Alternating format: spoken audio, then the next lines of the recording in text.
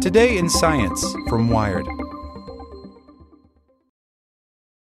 When you need mealtime inspiration, it's worth shopping Kroger, where you'll find over 30,000 mouth-watering choices that excite your inner foodie. And no matter what tasty choice you make, you'll enjoy our everyday low prices, plus extra ways to save, like digital coupons worth over $600 each week. You can also save up to $1 off per gallon at the pump with fuel points. More savings and more inspiring flavors make shopping Kroger worth it every time. Kroger, fresh for everyone. Fuel restrictions apply.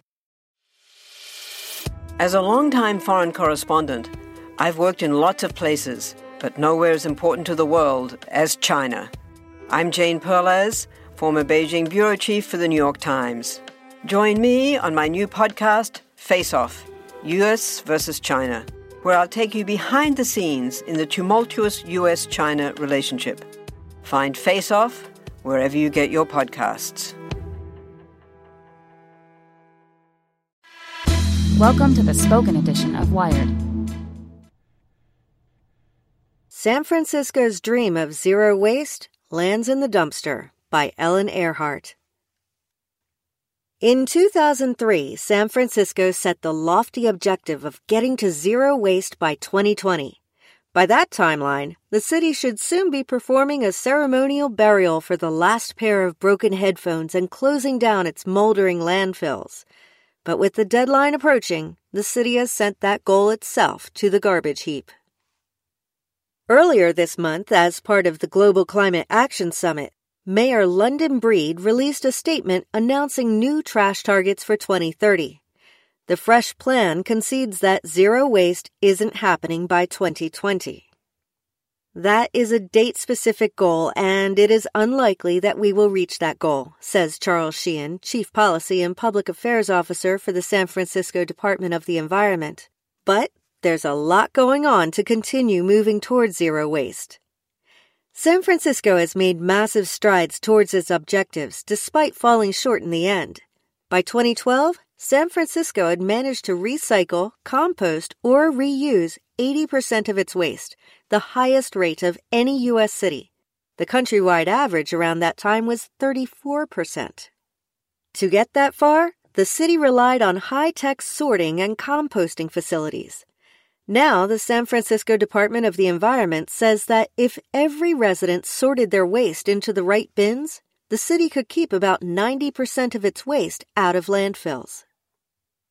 But getting rid of the final bits of trash has proven challenging for San Francisco and the other cities trying to clean up their environmental footprints.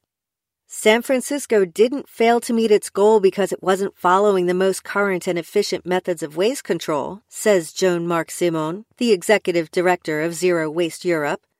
It's because they can't recycle what's not recyclable. A lot of plastic still poses a problem.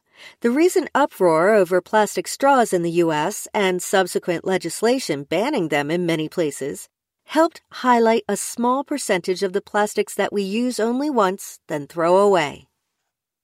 These plastics are usually recyclable, but they became a more pressing issue after China stopped accepting the world's contaminated recycling in November 2017. Researchers anticipate that this problem will add 111 million metric tons of plastic to the ocean by 2030. Then there are the items that can't be recycled at all, at least not easily. For example, some electronics and furniture contain flame retardants that are toxic if inhaled. That means they're not accepted by some recycling centers to protect their workers from exposure. San Francisco's new ambition is to reduce the amount of waste generated per person by at least 15% by 2030, and to get the amount of trash being burned or thrown in a landfill down by half. Jack Macy, Senior Commercial Zero Waste Coordinator for San Francisco, refers to the first goal as refuse and reduce. During the plastic strawpocalypse, consumers began to request paper or metal substitutes instead of disposables. In Europe, some coffee shops offer reusable mugs that consumers can borrow for a deposit. But refuse and reduce isn't always easy in practice, a fact illustrated by the tiny town of Kamikatsu, Japan, which is famous for its trash reduction measures. If its citizens have garbage that can't be composted, They bring it themselves to the Hibikatani Waste and Resource Station and sort it into 45 separate channels. Nearby, there is a reuse shop where people can leave their unwanted but still functional items like clothing and tableware. If a product needs some love before it can be reused, there's a craft store where about 20 experts, mostly local retirees, will rehabilitate it. Although the town, like San Francisco, keeps about 80% of its waste out of landfills, a key difference is the overall amount of trash. Each household in Kamikatsu creates 300 tons of waste in a year, whereas the average American generates about 500 tons. Scaling up Kamikatsu's practices to serve a city of almost 1 million or more would be tricky. Even Kamikatsu wrestles with stragglers. We won't be fully zero waste as a town cannot solve the entire production and material change needed to happen in the society, wrote Akira Sakano, chair of the board of directors at Japan's Zero Waste Academy, in an email.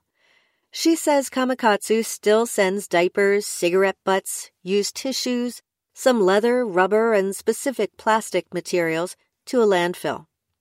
Ultimately, a city can only be as ambitious as its global supply chains allow. For us, the priority is to reduce more than recycle, says Simone of Zero Waste Europe.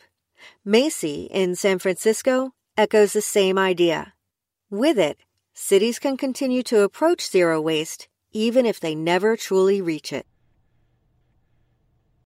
When you need mealtime inspiration, it's worth shopping Kroger, where you'll find over 30,000 mouth-watering choices that excite your inner foodie. And no matter what tasty choice you make, you'll enjoy our everyday low prices, plus extra ways to save, like digital coupons worth over $600 each week. You can also save up to $1 off per gallon at the pump with fuel points. More savings and more inspiring flavors make shopping Kroger worth it every time. Kroger, fresh for everyone. Fuel restrictions apply.